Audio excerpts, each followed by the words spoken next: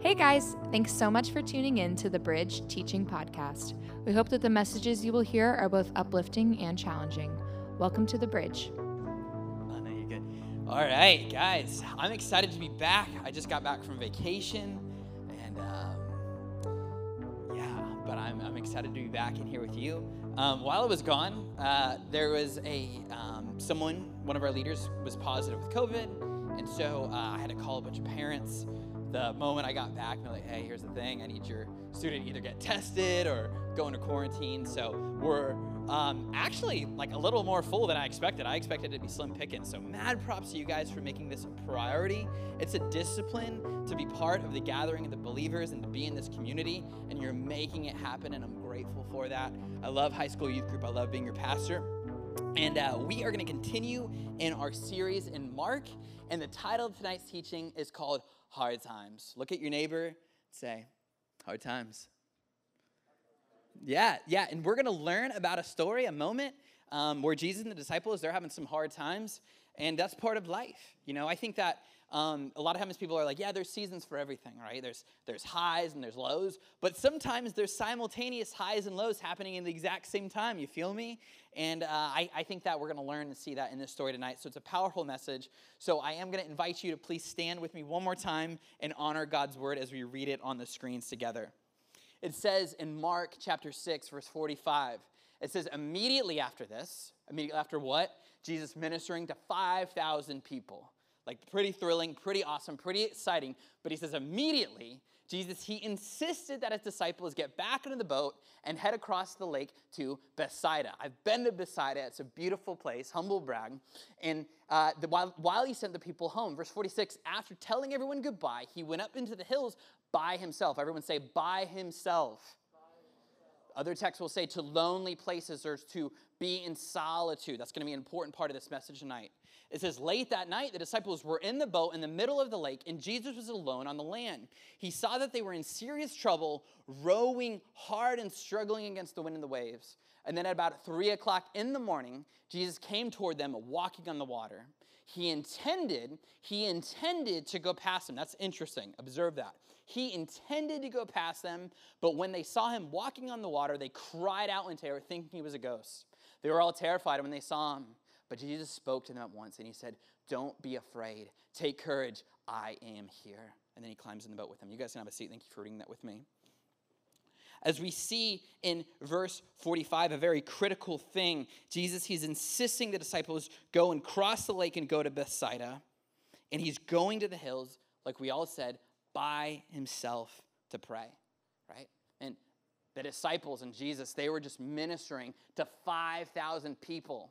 The main sanctuary, if that was multiplied by 2, every seat taken, that's the crowd that they had a chance to tell the goodness of God to and the true way of Jesus Christ, right? See, Jesus, he loved the crowds, right? But he was not obsessed with the crowds. He didn't find his identity, like many pastors across the American churches can do, in the number of people who came to his congregation. Right? See, if I'm the disciples and he's insisting they get in a boat, I'm going to be like, look, I like these crowds, man. I like this attention, right? People want to hear us talk. They want to hear our message, but you're telling us to go away. And Jesus, you're sending us away from you, and you're going to go off into solitude by yourself to pray? Like, this is an interesting outcome. Jesus, do you not care about these people? Oh, no, he certainly cares about these people, right? He loves the crowds, but he's not finding his identity in being popular, is he? No, he knows that his true identity is in the truth that he is a son of God. That is exactly where you must find your identity as well, is that you are children of God, because that identity will determine your activity. That identity was not in Jesus being popular, but that he was a son of God and he needs to go and be with his Father. That's the way you and I must be as well. So, show of hands. We have introverts in the audience, and we have extroverts. I want to see the extroverts right now. Where are you guys at? Okay, yeah, absolutely. Okay, okay. I got a lot of this. That's kind of funny. Okay, yep, that's true. Same for me. Yep, cool, very cool. Okay, let me ask. All you guys can participate in this next question. How do extroverts get filled up or re-energized? Can someone talk to me? Social interaction. That is the right answer. Is there another way to say that? Very good. What else? Talking. Yeah, that's good. What else? Anything else? 100% A+. If you guys all struggled in any test today, you passed that one with flying colors. Good job. Yes, man, social interaction, talking, being with other people. But as we can see, Jesus is leaving a crowd of 5,000. That is not the source of his energy, because he needs energy and he needs spiritual strength to continue on in the ministry. And he knows that can only come with time with who? Tell me.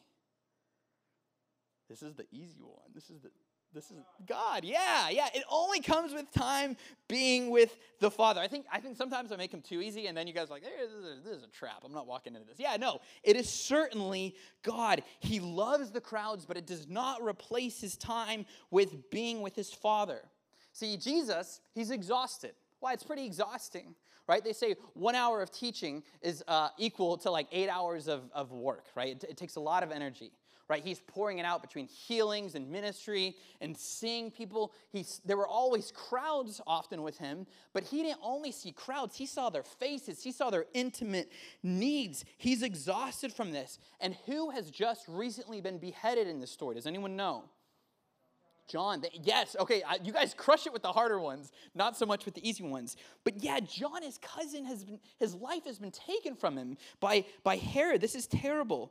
Right? He's tired. This is a hard moment for Jesus, right? I mean, he loved John. They've grown up together, and now John's been taken from him, right? I mean, these are hard times. That's why this teaching is called Hard Times. So real talk, right? I am in a hard season in my life right now, right? I'm experiencing, like, I don't know if it truly is, but sometimes as Christians, we go through something called dark nights of the soul, right?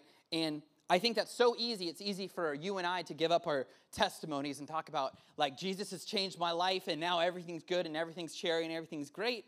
But, like, guys, I'm in a hard time right now, right? Like, I'm not sleeping good. I'm waking up in the middle of the night wide awake thinking, like, all right, let me just get some water and I'll fall back asleep. But my soul is heavy. I'm in a hard time. So I've been vulnerable. Who also can say, man, I'm kind of in a hard time? Who's with me in that, right? Man, a lot of us. Right, man, COVID is spiking, man. I mean, people I know and care about are getting it now. Like, it seemed like something distant. And now this deep into the game, I'm like, man, people I know are getting it now, and I'm worried about them. Some good friends of mine are being diagnosed with cancer. Some good friends of mine are having heart problems. Like we can all relate that there are hard times going on, whether it's sickness, or maybe you're in a situation and you just feel a lot of discontentment. John, if I could expose you for a second, John has been in long suffering at his place of work. A lot of you guys are working or in school or maybe in a relationship with somebody, and it's just been messy for a long time, and it has been hard, right? And I think sometimes, guys, it's cliche to think or say that these are the only times we pray, right? I think sometimes as Christians we're criticized, and we criticize each other, that we only pray in the hard times. And that could be true, but here's the thing. I, in fact, think, and you can agree with me on this, is that it is, in fact, in hard times that we pray even less, which is a wild phenomenon, but that can be true for me. Is that true for you guys sometimes? That when it's hard, I pray less? Like, that's the opposite of how it should be, because hard times, they should drive us towards prayer and solitude with God, and not from it. It shouldn't drive us from that. It should draw us to it, and then we have to be refueled and renewed in that time, right? So your renewal, your strength, your empowerment to get out of that thing that you're in, that hole that you're finding yourself in, it can only come from time being spent with the Father. So therefore, that is why you must guard that time. But you know what I've been doing? Waking up in the middle of the night? You think I'm on my knees in my Bible, right? In prayer, where I ought to be? In solitude, as it says in the verse here. Where is it at here? After telling me, oh, sorry, it's okay. So, man, sometimes, like, I find myself, like, in the middle of the night, maybe I'll just put on another podcast, and that'll make me fall asleep.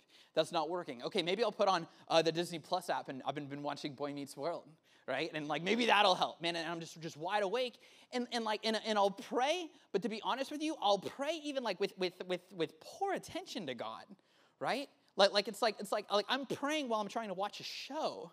Like, it's wild. My hard times, this hardness in my heart and this pain, I'm going farther from God.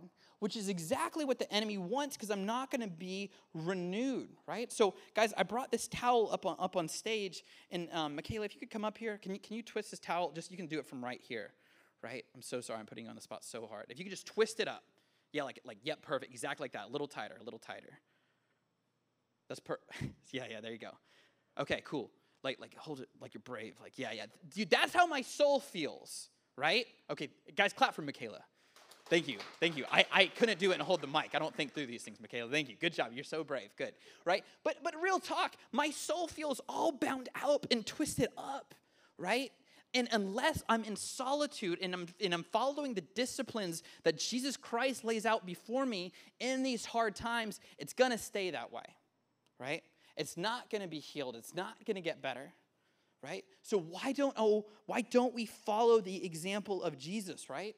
See, here's the thing. I believe as a Christ follower, man, we're selling what we got way too short. I 1,000% with all of my heart believe that it is the life and it's the life to the fullest, right? I do believe it is the way, right? I believe it is truth. I believe it is the life, but unless I'm carrying myself, living the lifestyle of Jesus Christ, I won't have the life of Jesus. If you and I aren't living the lifestyle that Jesus modeled for us, we're not going to be like him. That's what John Mark Comer says, right? We have to adopt that lifestyle. So here, I want you to look inside of yourself right now and ask you this question. Who are you becoming, right? Are you becoming who you are? Because when Jesus Christ, when he became your Lord and Savior, you became sons and daughters of God. You were adopted into his royal family. A royal priesthood, citizens of heaven, seated with Christ Jesus in the heavenly realms. Are you becoming who you are? Who are you becoming? Because the truth is, you're becoming something by the habits and the way that you're living, right? You are becoming something. And are you becoming who God designed you to be or not? Are you becoming who God designed you to be with the habits you're living and your rules of life and your disciplines? Or maybe your lack thereof in your disciplines, right? Like, who are you and I becoming, right? I mean, Dallas Willard, one of the most incredible theologians, the question was asked to him, right? You guys might be hearing this and be like, man, I want to become who I am, right? And what a weird grammatical thing to say. But in Christ, you already are his son. You're not trying to become that. You already are his daughter. So how do we grow into that when Jesus is your Lord, right? And this question was asked Dallas Willard.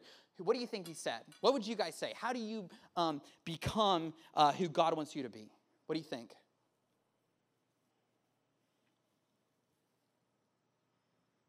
That's a good question. How do we become who we are?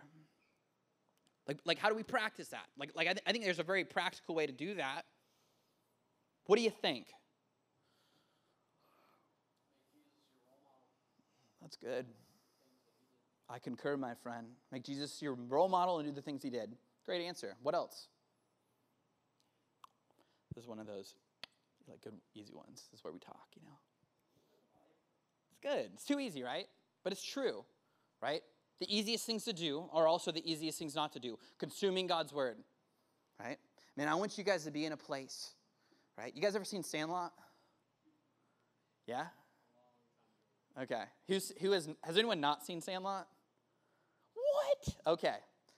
Kevin, I need you to download it, play it. Everything else is canceled. It's priority. No, I'm just kidding. Don't do it, right? Let's go, right? All right, so there's this scene in Sandlot, right, where they're trying to get this baseball back that was hit over the fence, and it was signed by who? Babe Ruth, right? And they got to go, the great Bambino, right? They're trying to retrieve this baseball. They made a huge mistake. They were playing with a baseball they should not have, a very valuable baseball. It goes over the fence, and there's this dog that's coined the name the Beast because he's an evil dog that will destroy if you get over there. So they go through all this work to try to get this very valuable baseball back that's been signed by the greatest baseball player of all time, right? And then finally, they're doing all these different things, and they're coming up short.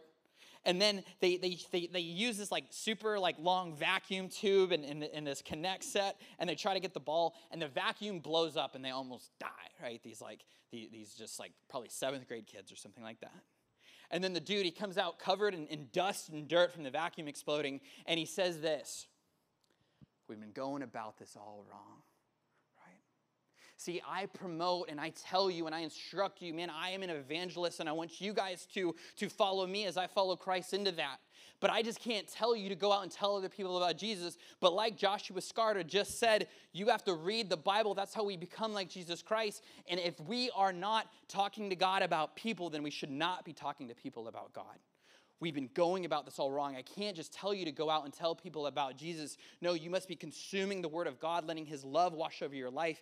You must be becoming who you are in him through that word. And then you will be like Jeremiah when he says, I have this fire deep inside my bones and I got to get it out. That's the men and women of God that we have to be, right? So yes, man, following the examples that Jesus set. Yes, Joshua, being in God's word. Yes, we have to practice community just like you are right now, gathering together and learning and being equipped for the work of the ministry. Man, there's solitude, there's silence, there's fasting, there's worship. We practice worship tonight, right? Man, these are things, like Liam said at the beginning, man, these are the ways that we actually follow the disciplines of Jesus Christ. But Dallas Willard, he points something out about Jesus Christ. He was a great man of God, and he said, how do I become like Jesus and become who I am supposed to be? You know what he said? You guys would have never guessed this. He said, you have to ruthlessly eliminate hurry from your life. You see, hurry, he explains, is the great enemy of your life. Hurry, right? You would think it's the redefinition of marriage, right? You would think it's consumerism, right? You would think it's escapism. You think it was the increased usage of pornography. You would think it would be drugs or alcohol. You'd think it would be the prosperity gospel. You think it would be bad theology, right? Man, those things will disconnect us from God. But Dallas Willard, he explains, hurry is the great spiritual enemy of you and I. Why is that? It's because sin and hurry, they have the same effect on our soul. You know what that is? It's they both disconnect us from God, right?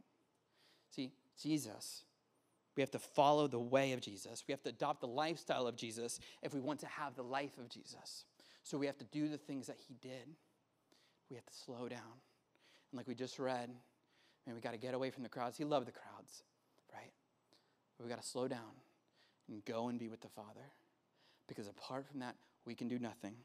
And our souls will be continually twisted up like this and never unwinding, right?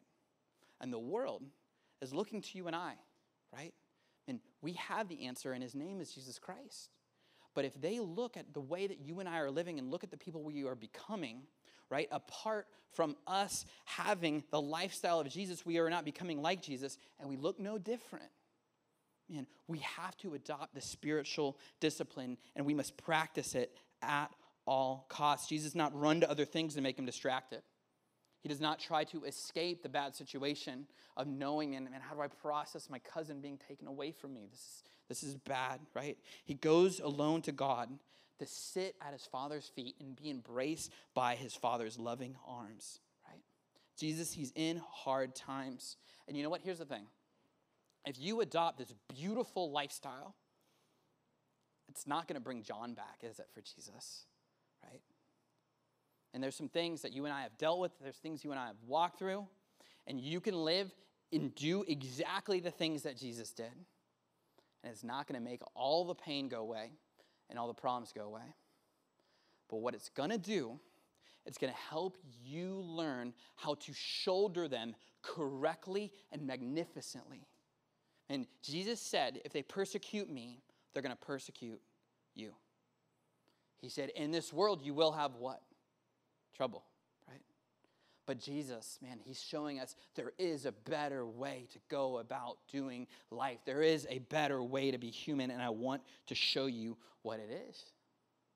We read on in verse 45, it's not just the crowds that Jesus has to get away from, but it's the disciples also. The text is interesting if you look at it. It says that he insisted they get in the boat. Man, I insist you get into this boat, and I insist you go to Bethsaida, right? Man, there's a time and a place for everything, isn't there?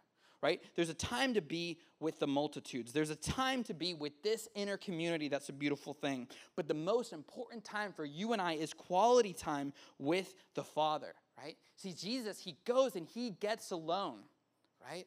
But he does not stay alone. He gets alone so that he can go back out into the crowds. Have you guys ever seen Forrest Gump?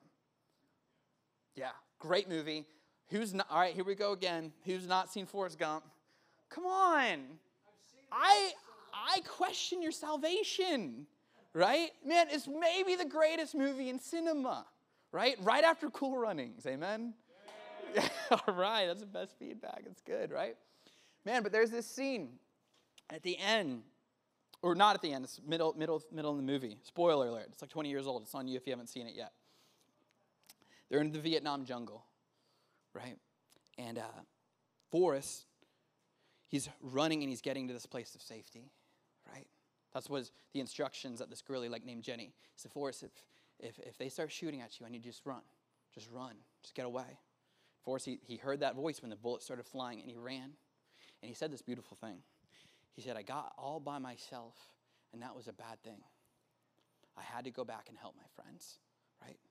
So you and I, we have to follow the example that Jesus said. We have to get to that place of safety. We have to get to that place and find our strength. We have to get our head right, our heart right, and our soul right. But then we have to go back out and we have to retrieve and help others. Jesus, he's doing just that. He goes and he gets alone so that he can go back into the crowds, right? If we don't do that, we're not the person that God created you and I to be, and we are not the people that the other people who don't yet know Jesus need us to be, right? So that is why you and I must get alone with the Father. We won't become who God designed us to be, and we're not the person that people need us to be. Man, Jesus, he's modeling that for us. Jesus, he's devastated, right? His cousin passed away. He loved his cousin, right? It says that he was in fact burdened. Man, burden in the original language, it means a conscience of the heart that oppresses the soul. Man, he feels a burden on his soul. Man, I can relate. Can you relate? Right? That is what a burden means, right? But get this. Check out this text in Matthew 14, verse 13. It says, as soon as Jesus heard the news, what news? That his cousin is now dead. He left in a boat. This is the same story, but just a different writer here. This is Matthew saying it. It says, but the crowds heard where he was headed, and they followed on foot from many towns. It says, but Jesus saw. Everyone please say that with me. Say, Jesus saw.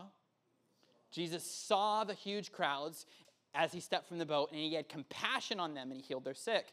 Mark 6:47, we just read, late that night, the disciples were in the boat in the middle of the lake, and Jesus was alone on land. He saw, everyone say that again, he saw that they were in serious trouble, rowing hard and struggling against the wind and the waves. And it was about 3 o'clock in the morning, right? So here's what I want you to learn. Look at me on the screen. We have to bring our burdens to God so that we can go back out and carry each other's burdens. We must bring our burdens to God so that your vision may be clear enough to see the burdens of others, right? Because here's the thing. If we're not bringing this bound up soul, this oppressed soul to God, you're not going to see the burdens of others. You're only going to see your own, right? And God, he sees that, and he wants to handle that with you and work that out with you and help you because he loves you. You're his child, right? But unless that happens, man, remember, we're following the example of Jesus. He got alone, but then he saw the crowds. And here in this story tonight, he sees the disciples, right? You all said it with me, right? Man, this is why we must adopt this lifestyle, because the world needs heroes. And it's not going to come through the form of a politician, right? It's not going to come in the changing of government, right? Man, history has tried that repeatedly, and it repeatedly fails. Man, Jesus is the Savior of the world, and you are the light of the world. The world needs you, men and women of God, adopting the lifestyle of Jesus so that you can have the life of Jesus, so you can go out and help the world. Jesus says in Matthew 11, verse 28, come to me, all of you who are weary and heavy burden, and I'll give you rest. So, we look on in this text, and we're going to start concluding with this. And it says this interesting thing that I pointed out to you earlier. It says that with the disciples in verse 48, that Jesus, he intended to go past them. He intended to go past them. That's an interesting thing, isn't it? Right? You know what are some other translations when it says that he intended to go past them? It says that he takes delight in going past them. In fact, he takes pleasure in going past them. That's an interesting thing. That is a fascinating thing. It almost seems like, Jesus, you're sick, right? Like going past them, they need you. Get in that boat and calm that storm down, right? What do you mean you're taking delight in just prancing on by them, right? And it says that he comes out into the water and they cry out, oh my gosh, it's a ghost, and they're horrified and they're scared, right? And what kind of sick joke is Jesus carrying on with? Why are you taking pleasure in teasing them and freaking them out when they're already scared? These are experienced sailors, and they've been rowing for many hours. It's now 3 a.m, but we have to understand the context of what this is really meaning. We look back in the history when the Lord passes by, there is in fact great power and beautiful encouragement in that. When Jesus was scared about leading people into the promise, Moses was scared about leading people into the promised land, right? He says, God, I can't do it unless you show me yourself, until you go with me, until you lead me. And you can read me on the screen. It says in Exodus 33:18, I'll cause all my goodness to pass in front of you, right? Man, he's intending to pass by Moses right here. And another experience, another example that we see of that is with Elijah, when he is horrified and he's scared of this king that wants to take his life from him in 1 Kings. And it says that the Lord said, go out and stand on the mountain in the presence of the Lord, for the Lord is about to pass by, right? And when he passes by, he does so in such a way where you see he's in control. Man, he is the ultimate authority. You see that he is supreme, right? You see, the disciples, they were worried, right? Man, they did not think they were going to ever make it the best side. These are experienced sailors that think this is it for us. Jesus is gone and we're done for. But Jesus, he passes by. And this is the lesson they learn. Man, I might have been scared of the circumstances. I might have been scared of the waves. But my God, my captain, my King, Jesus Christ, he walks on the waves. So think about that tonight, right? Think about whatever it is. Think about whatever problem that you're having in the world right now. Don't you know that your Savior, he holds the whole world in his hands? And that same Savior, he'll uphold you with his victorious right hand? Man, your soul might be all twisted up and bound up like this. And I don't want that for you. And tonight what we're going to happen in this last song of worship is we're going to unwind it, right? You are going to go to the Father and you're going to sit at his feet and you're going to feel his loving arms embrace you, right? You know, and you might experience some beauty, right? You might experience it to be unwound, and you might walk into another problem, because you probably will. And then we have to go back again and again. It's a discipline, but when you practice it enough, the discipline becomes a delight. You guys please stand. You see, Moses had doubt, and Elijah was afraid, and the disciples, they're struggling, right? But the Lord passes by, and when he does, we remember to call on him. So everyone, bow your heads. If there's anyone else losing sleep tonight besides me, if there's anyone else feeling oppression, and they're like Jesus, man, my soul's burdened, whether you've lost someone or someone is sick, or you have a bad school situation, or you have a relationship that's not going well, or you've been hurt, and you just got these burdens, and you've got to give it to God because you can't carry it on your own anymore. Everyone's heads are bowed, eyes are closed. We're going to lay this at the feet of Jesus tonight. And you're going to find comfort and rest for your tired soul. You're going to find that spiritual strength and renewal tonight in this song of worship. So if that's you, and boldness and confidence, everyone's heads are bowed, eyes are closed. If you want to give a burden to God tonight, can you just in boldness raise your hand? I see you. Good. Praise God. Good. Thank you. Many of you. Good, good, good, good. Let's pray. God, here we are saying, Lord, we need you. We need you, God. We need you. Pass by us right now. Show us your beauty. Show us your majesty. Man, I think of Isaiah in the temple.